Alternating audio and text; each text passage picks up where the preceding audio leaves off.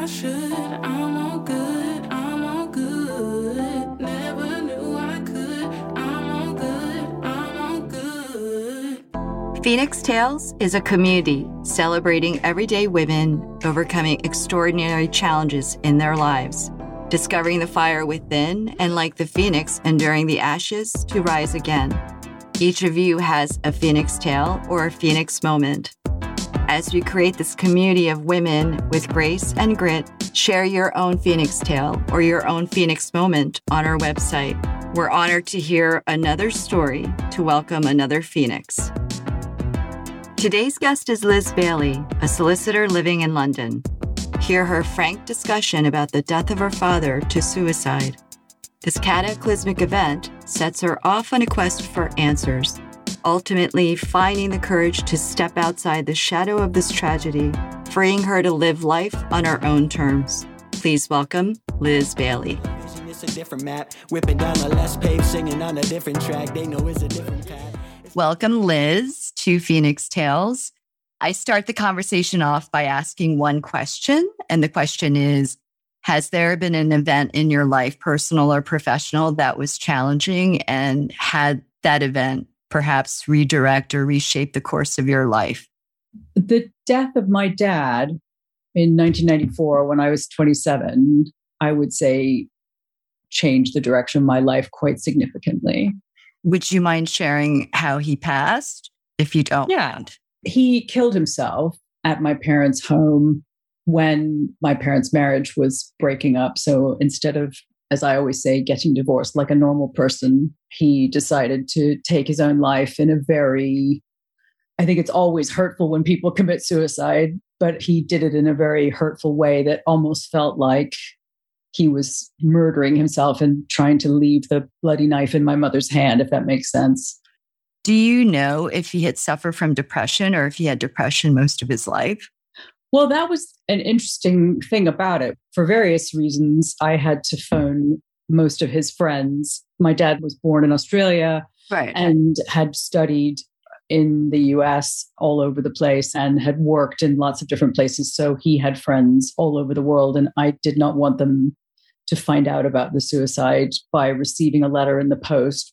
So I rang everybody whose number I could find in my dad's address book. And I did discover, as a sort of something that I hadn't been aware of, which is that he had suffered from episodes of very severe depression when he was at university, when he was a younger man. I had only been aware of one of them when his sister killed herself when I was, I think, 7. And I had never seen one of these episodes of kind of very black depression where he would kind of go into a darkened room and lock himself away for days at a time. But as I say, I discovered from all of his friends that this had been a not uncommon occurrence when he was a much younger man. Do you know if he ever sort of confronted the depression head on? I mean, this was years ago when I know that psychopharmaceuticals were not as prevalent or looked upon as a norm of life. So would you have any sense whether or not he had taken medication to treat his depression? Well, he didn't believe that he was a depressive because he believed that he didn't have emotions. He thought emotions were for other people and that he was a pure intellect without emotions. That said, my parents did once go and have some counseling, which I'm not really sure what spurred them to go and have counseling, but they were invited to go and have some counseling by one of the family doctors. And after one session of talking to these two counselors, my dad said to them, "Where is my counsel?" And they said, "Well, that's not how this works." And he said, "Well, I'm done here," and walked out. That there wasn't such broad availability of psychopharmaceuticals, but also I don't think he was open to the idea of addressing or dealing with his depression, whether that would have been through something like therapy or counseling or taking medication. So can we go back to when he committed suicide? You said you were 27. Yeah. And I can just imagine that the first couple of years of that, you were busy trying to unpack that for yourself. Did you have moments of just outright anger? I know that anger is a real byproduct of family members who are left when somebody has committed suicide. To be fair, I think anger is actually a normal part of grieving, even when someone doesn't commit suicide, because you're angry with someone for leaving you behind. I think it's much more pronounced in a suicide because someone is leaving you behind as you see it voluntarily. And yes, I was angry. I was angry with him from the moment that I discovered that that was what had happened. I remember coming home from work. My mother had called me and said, "You have to come home from work because I think your father is dead."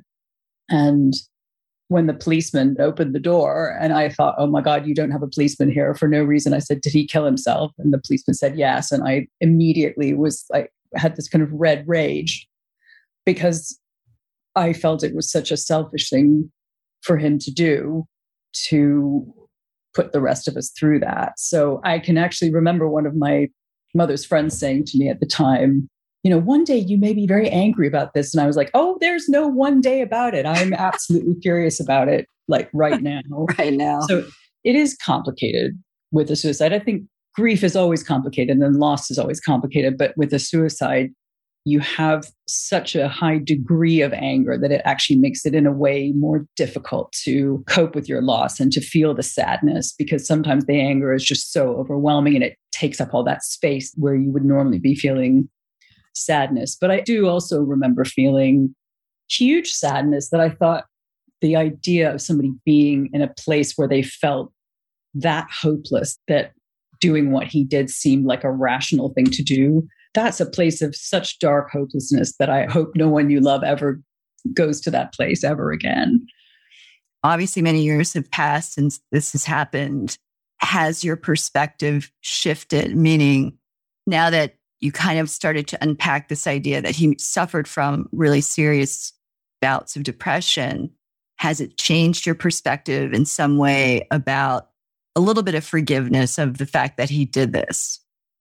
Yeah, I think I have, to the extent that I feel like I need to forgive him. I think I have forgiven him. It's a thing that someone does when they're not in their, sorry to be trite, but you're not in your right mind when you commit suicide. For someone to think the only solution to this problem is actually to take my own life and not be in this world anymore and not have the love and support of all the people who care about me, that's someone who's not a well person. And I have to sort of forgive him on the basis that I think if he had been the sort of person who was able to reach out for help and support, he wouldn't have been in those circumstances. So it's almost like this was a unnatural corollary of the type of personality that he had and potentially the family he grew up in, where it seems like from the little that I know about it, it was unacceptable to have bad or unhappy feelings. You could only have good or happy feelings, and therefore bad or unhappy feelings were simply unbearable. I'd have moved beyond the anger. My anger for him now is only on an intellectual level, and my feeling about the whole thing is more just sadness. Sadness that he took himself out of this life when he still had so much more life to live. And do you miss him? I'm sure you do, but I do miss him. It's an interesting question because the one thing that sounds very mean to say about my dad is that my dad was an extremely eccentric person. As mentioned, I have to admit, it made him very difficult to live with. And in many ways, life has been simpler and easier for me and also for my mother since he's been gone. And as I say, that sounds like a really mean and horrible thing to say, but it is quite true.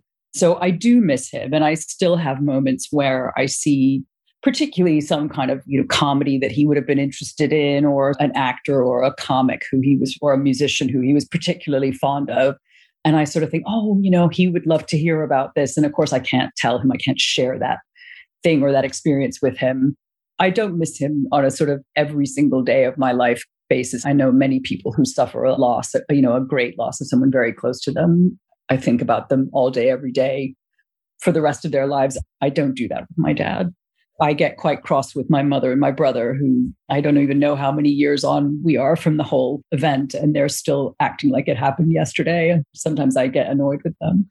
Well, that brings me to my next question. How did this sort of catastrophic experience and event in your family shift your relationship with your mother?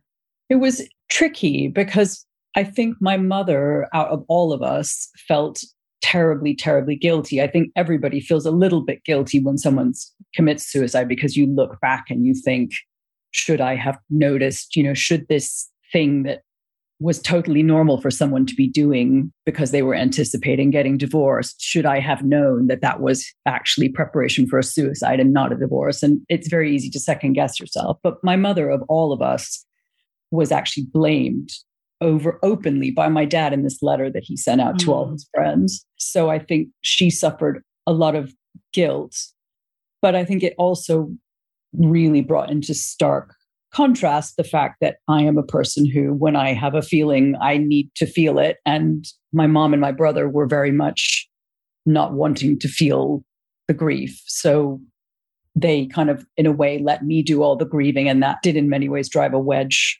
between us, because I felt very angry with them that they weren't grieving. And they seemed to feel sort of a bit bemused by the degree of grief that I was feeling.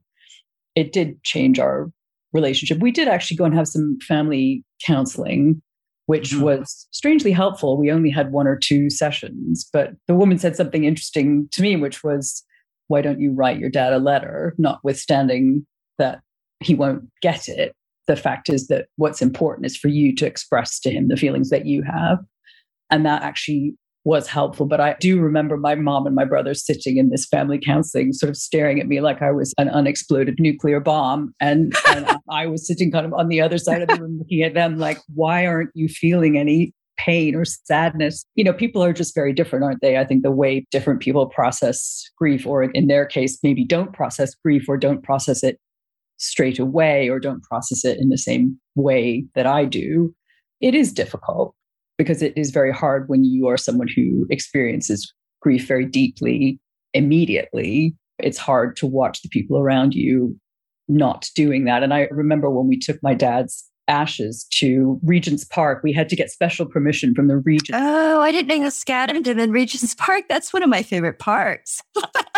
Well, we decided to seek special permission from the Regents to sprinkle his ashes in the duck pond at Regent's Park, which was yes, the famous duck pond. The famous duck pond. And the Regents sent us this marvelous letter saying, please, could we be discreet? Which I thought was, even at the time, I thought was hilarious.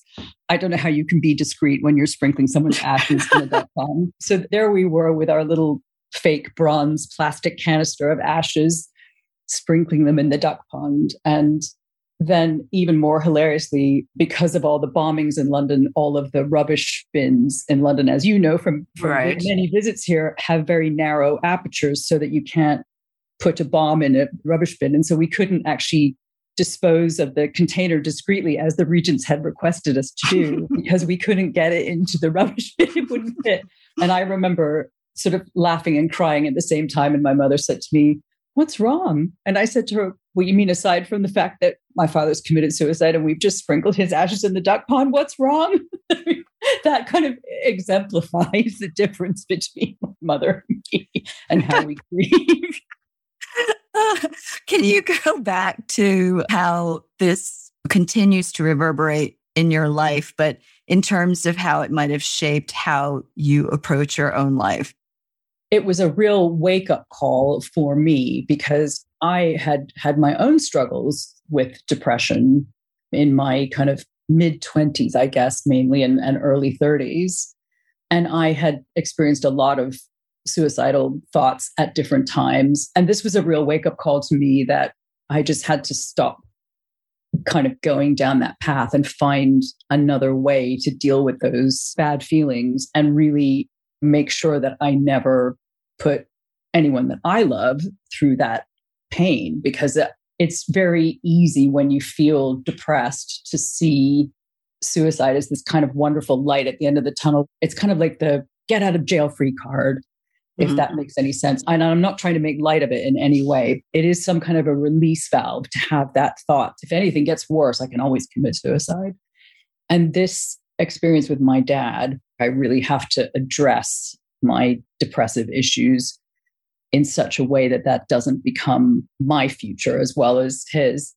And I think it also made me do a lot of thinking about the difference between nature and nurture, because Interesting.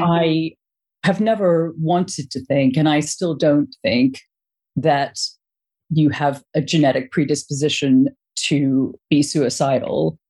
I think potentially some people have a slightly higher genetic predisposition to be depressed, but I think how you cope with those feelings has to be a more intellectual process. And I think it's slightly cheating to just sort of say, well, I have a family history of depression and therefore I'm just going to give into it. Well, but you also have a family history from what you just revealed of suicide, because both your father and his sister committed suicide. So did that ever also reinforce your determination to perhaps, if it is some weird genetic link, to cut it in its tracks, right? Stop it in its tracks with you, that it would not continue on in the daily history. Absolutely. You've hit the nail exactly on the head. It absolutely did, because all I could think to myself was, we may all have this genetic predisposition to not cope well with depressive feelings, but I am not going to be like them. I am going to find a better, more constructive way of dealing with my feelings. And actually, one thing that I always think about is the guy in the UK who used to be the chief rabbi wrote a book about children of Holocaust survivors, of whom there are many living in the UK. And, he said that children who have had parents who were Holocaust survivors obviously had parents who were very stressed and, maybe hovered over them, and sort of it had a really deleterious effect on them emotionally when they were growing up. But he said 27 is the age at which you basically have to stop blaming your parents for all the shit that's gone wrong in your life, and you have to take responsibility for it and decide how you want your life to be as a proper adult. And I have always thought that was a really useful, spur for me. This actually happened when I was 27 for unrelated reasons, obviously, but it was a point at which I realized that if I had to sort of steer the ship of my own emotional destiny, if I didn't want to end up in the same sort of circumstances as my dad and my aunt, it is a really good spur. I mean, I wish it hadn't had to happen, but I think in a way it was a kind of a real turning point for me, that I thought, I have to change the way I have been dealing with this, and I have to stop being in my old patterns and really find some way to not be this person. Can you give us some examples of how this change manifested? Started going to group therapy instead of that's rough, girl. For a while. Well, it was. I tell you what, group therapy, I mean, it's no joke. It's no joke. And I'm not sure you could do it for many, many years, because it's not for the faint-hearted. Yes. But exactly, it's definitely not for the faint-hearted. But I think the thing that going to group therapy shows you is that all the people in the group therapy sessions that you dislike the most are the people who push your buttons, probably because a lot of the things they do are similar to things that you do, or similar to something that someone in your family does. So it's incredibly revealing, and it teaches you an enormous amount in a very, very, very short space of time about what it is that does push your buttons. It also really reinforces the fact that no one is immune to feelings of fear and loss and loneliness and self-doubt. And I think that I had always felt like that was just me. I mean, I think intellectually I knew that wasn't the case, but emotionally, I think I had always felt that I was the only person in the world who experienced those feelings of self-doubt and lack of self-worth and fear of always being lonely. I found it really illuminating to sit in a room full of men and women and hear the men express just as much self-doubt and just as much loneliness and sadness and grief and all of those things as I feel. I also started looking at changing career. So not immediately, but I decided that I was going to stop working as a freelance journalist and be a lawyer. That took a bit of a leap of faith in myself, which maybe I would have had when my dad was still alive. It was kind of freeing in a way not to have him around, because, as I say, not only was he an extremely eccentric individual, but he was kind of a hypercritical individual as well. And nothing you ever did was quite right or good enough. And I suppose in some ways, when someone kills themselves, your respect for their view about something is diminished, because you think, well, if they had the poor enough judgment to do that, then maybe their judgment about other things wasn't so terrific either. you stop having that little nagging voice in your head saying, he wouldn't approve. I was able to have the confidence in myself to think, I am going to change careers. I'm going to be really great at this, and put myself through school and do the job that I'm doing now to this day. That was quite an interesting leap of faith. And also starting a relationship. I mean, I started a relationship with my now ex, but that was not that long after my dad died. And I think I was in a very different, much more open frame of mind after this happened, because I had sort of really worked on myself. I had a really interesting therapist after I finished the group therapy, which, as we said, is not only not for the faint-hearted, but one can't do it for too long because it's quite exhausting. But I had this very interesting therapist who I used, and he was wonderful. And he had this very interesting way of doing therapy. He said, you have never had any parenting emotionally. And what you need to do is there are parts of yourself that are adults, and they go out in the world and they work and they speak to people and have relationships and get a driving license and, pay rent and all that sort of thing. And then you have this other part of yourself, which emotionally is still a child and has never been sort of raised to be an emotional adult. And he said, so what you need to do is the part of you that's an emotional adult needs to raise your internal child until it is an emotional adult, and needs to be supportive of that emotional child in a way that a parent would be supportive of you. I actually found that way of conceptualizing the world incredibly useful. And it's a therapeutic technique that still stands in good stead to this day, because if you ever have those days, and I think we all have them, where everything is going wrong and you think, I'm a complete failure and I haven't done this and I haven't done that, your internal parent can always say, yeah, but you got out of bed, you got dressed, you went to work, you did your job, you made lunch. Look on the bright side, you actually did achieve all these things, and don't focus on the stuff that you didn't achieve today, because you can achieve that stuff tomorrow. I think that was a huge step for me. Well, I want to go back to that. And I've just had a thought, because I know that my parents were not very good in offering sort of that emotional support and parenting me through all the emotional stuff. Do you think that that might be generational? I do. I think it's partly generational, and maybe it's partly cultural, maybe. I think with my dad, having grown up in Australia and been the child of, my grandmother was from New Zealand, was Scottish from New Zealand, and my grandfather had been born in Egypt and raised in a very abusive household. You must just crack on with everything, which I think the Australian middle classes suffered from even more so than the British. I think my dad was raised in a sort of situation where feelings were just squelched completely. I think part of it from his perspective was cultural, but then of course that doesn't really explain my mother, who was raised in a French Jewish family in New Orleans, and a family that's very much kind of tells it how it is for the most part.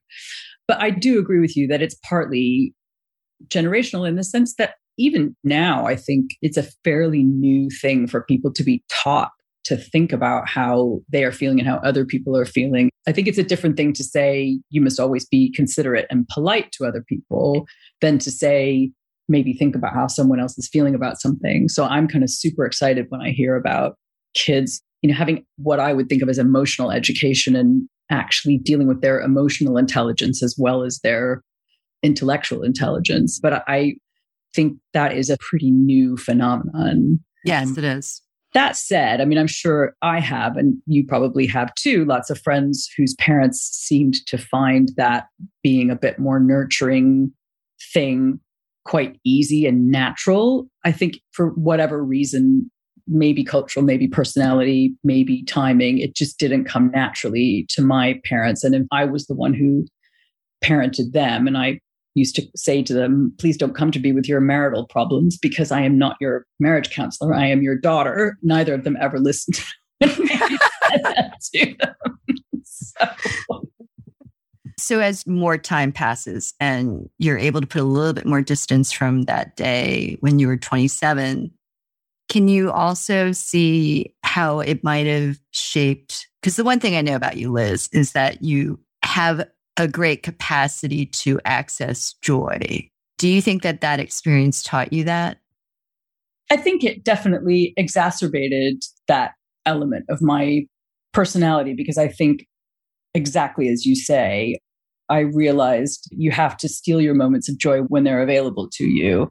And in a way, if you spend your whole life looking for the big moments of joy, you maybe miss the small moments of joy. And life is a series of small moments of joy and maybe some small unhappinesses as well. It honed my ability to look for joy more often and in perhaps less grandiose forms. It's not necessarily about the big day or the big event. It's about little things that bring you joy, like, for example, spending time with you when we go away together, making Korean food together, which is something that I relive in my head for days afterwards because it brings me so much joy. So I never asked you this. Were you incredibly angry with me when I had my breakdown? No, I was not angry with you. I was heartbroken that you felt so terrible. And I guess in a way, heartbroken that it wasn't something that we had been able to talk about beforehand. I just felt heartbroken that I hadn't been able to be of more help or be more supportive before it happened. But no, I wasn't angry with you. I felt very sad. I wanted to ask you that forever. But so if anything ever happened to you, I would be devastated. I just wanted to ask you that because I wanted to ask you that for, I don't know, close to 10 years. And I'm glad you did. So we get to the last question. Yeah. All right. So this is a question where I get to ask something kind of out of left field. So the listeners get a different perspective of you, a funnier perspective, more revealing in certain ways. If there is one song, and I know you're going to be able to answer this, if there is one song that either resonates with you or somehow feels as if it were the story of your life, what would that one song be? Oh, I know, that right? Is mean. It's I not like mean. it. I like it. One song that encapsulates my life. That's very hard. I mean, I tell you, when you first said the word song, before you got to the rest of the question, the first thing that popped into my head was Save It for Later by the English Beatles. Oh, I love that one. Which I absolutely love. And not because of the lyrics, maybe, but because the song itself just fills me with great joy. I think we'll have to stick with that one because that popped into my head. Now it's kind of there. For me, it reminds me of a specific moment in time. Yes. It reminds me of being at university and leaving home for the first time and being halfway around the world from my family, but having all kinds of new and exciting experiences. And for some reason, it makes me think of summer. I don't know about you. It's a song you would listen to when you're kind of outside at a picnic, or it makes me think of sunshine. I love that. Well, thank you for doing this interview with me. I think that your story is going to touch a lot of people. And thank you for asking me to do this. It's been very revealing for me too. Oh, good. I'm glad. To think about all of those experiences that you go through a long time ago and kind of pick over them a bit now with the benefit of hindsight. Well, and I want to say this, that you're one of the people I think about who is able to access joy so quickly. And I'd always assumed that it had to do with your dad's death, but I think that your ability to do that is a gift. He left you unwittingly. I know it sounds very trite to say there's always a silver lining, but in fact, all experiences leave you with some kind of growth, even if there are painful experiences. Thank you for listening to today's episode of Phoenix Tales, a show about women overcoming challenges and, like the phoenix, to be reborn, their lives reimagined. Make sure to tune in to our next episode to hear another inspired story. I am Juliana Kim Grant. The show is edited by Podigy. Music is by Ryan Pruitt. It's like a dream, so let me never wake up. I was so hung up on myself, just like a stick in the mud. A little time, a little patience when I got tired of waiting. Then I found that gem within me sticking out of the mud. And they gon' ask me why I do it, I'ma say just because. We gon' be the best on earth, just like we be at Emirates. Pass behind me like a book bag, hanging down a coat rag. Focused on the future, not that coulda, shoulda, would have. Feeling like I should. I'm all good. I'm all good. Never knew I could. I'm all good. If you enjoyed today's episode, please leave your comments on the platform where you get your podcasts. If you think you have a Phoenix tale, please send us a note on our Instagram and Facebook pages. If you just want to stay connected to Phoenix Tales, once again, you can go onto our Instagram and Facebook pages to get all the latest updates.